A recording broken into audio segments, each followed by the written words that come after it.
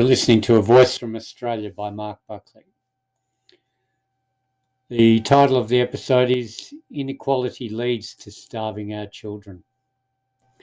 Australia has a checkered past when it comes to looking after our most vulnerable. The history of our treatment of the first Australians is dark, shameful and bloody. But in what could be an exercise in black humour, we now have a non-discriminatory policy towards all who are poor. This means that we have government policies which, either consciously or not, treat those who are of Aboriginal descent, or the aged, those who are disabled, those who are addicted, those who suffer from mental illness, anyone homeless, and those who are either unemployed or underemployed. We treat them as second-class citizens. Now that is equal opportunity discrimination. Consider the millions of Australians who fall into any of these categories. The most recent example has been the vaccine rollout. Who missed out from the beginning? All of the above. Aboriginal people are still lagging in the area of vaccine coverage, even after being identified as especially vulnerable. Catching up now, but an afterthought. The disabled, forgotten until now. We are close to 90% of first doses in this country, and yet this government has not bothered to include regional and remote communities. I live in a regional town only 70 k's from Melbourne, and last Wednesday, on October the 13th, we had our first visit from a vaccine bus. The first visit, mind you.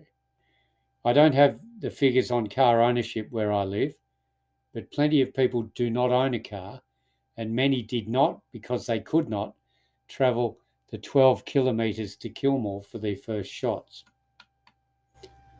Many of our older residents were hesitant to get the jab because the communicator-in-chief, also known as Mr. Morrison, an alleged sales and marketing guru, stuffed up the rollout by not buying enough supplies and by then bad-mouthing the product he was supposedly trying to sell to the public.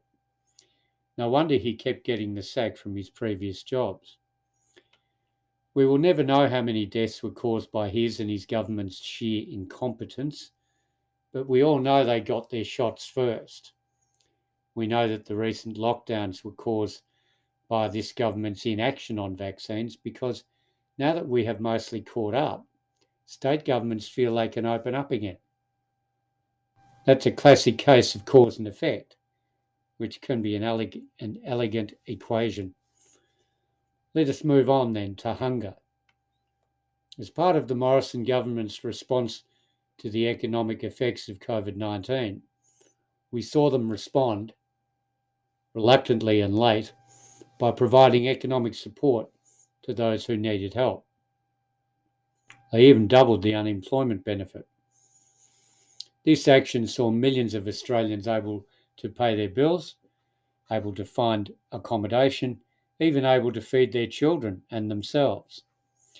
Their additional spending helped to power the temporary economic revival. The majority of our economists applauded the targeted assistance. Of course, they were unaware at the time that the poor were not the only recipients of government largesse.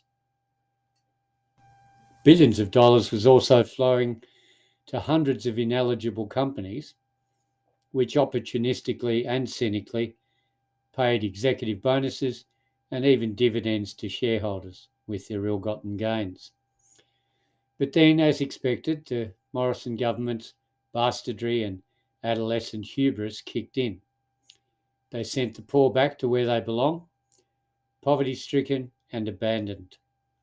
They sent Australian children into a situation where, and I'm quoting, an estimated 1.2 million children in Australia went hungry in the past year, while 1 in 6 adults also faced severe food insecurity, a new report says. That report is Foodbank's annual hunger report, released on Wednesday as part of Anti-Poverty Week. Suggests the number of people going hungry in Australia has increased since the coronavirus welfare supplement, and JobKeeper payments were withdrawn. This report was cited by Luke Enriques Gomez in The Guardian Australia. There are many solutions to reining in spending, especially if the government you elected is stupid and venal, as this one is. But causing our children to starve is unforgivable. This result is a direct consequence of neoliberal thinking. Someone tell me where markets will fix food insecurity when we export over half of what we grow. This government needs to be replaced at the ballot box as soon as possible. You can see how conflicted and useless they are. They cannot even agree on mitigating climate change. In the area of providing adequate nutrition for our future, also known as our children, you would think they were at least able to see the harm they are doing. Starving children is very un-Australian. They should be ashamed of themselves. So vote these idiots out first chance you get. They're dangerous to us all. Thank you for listening.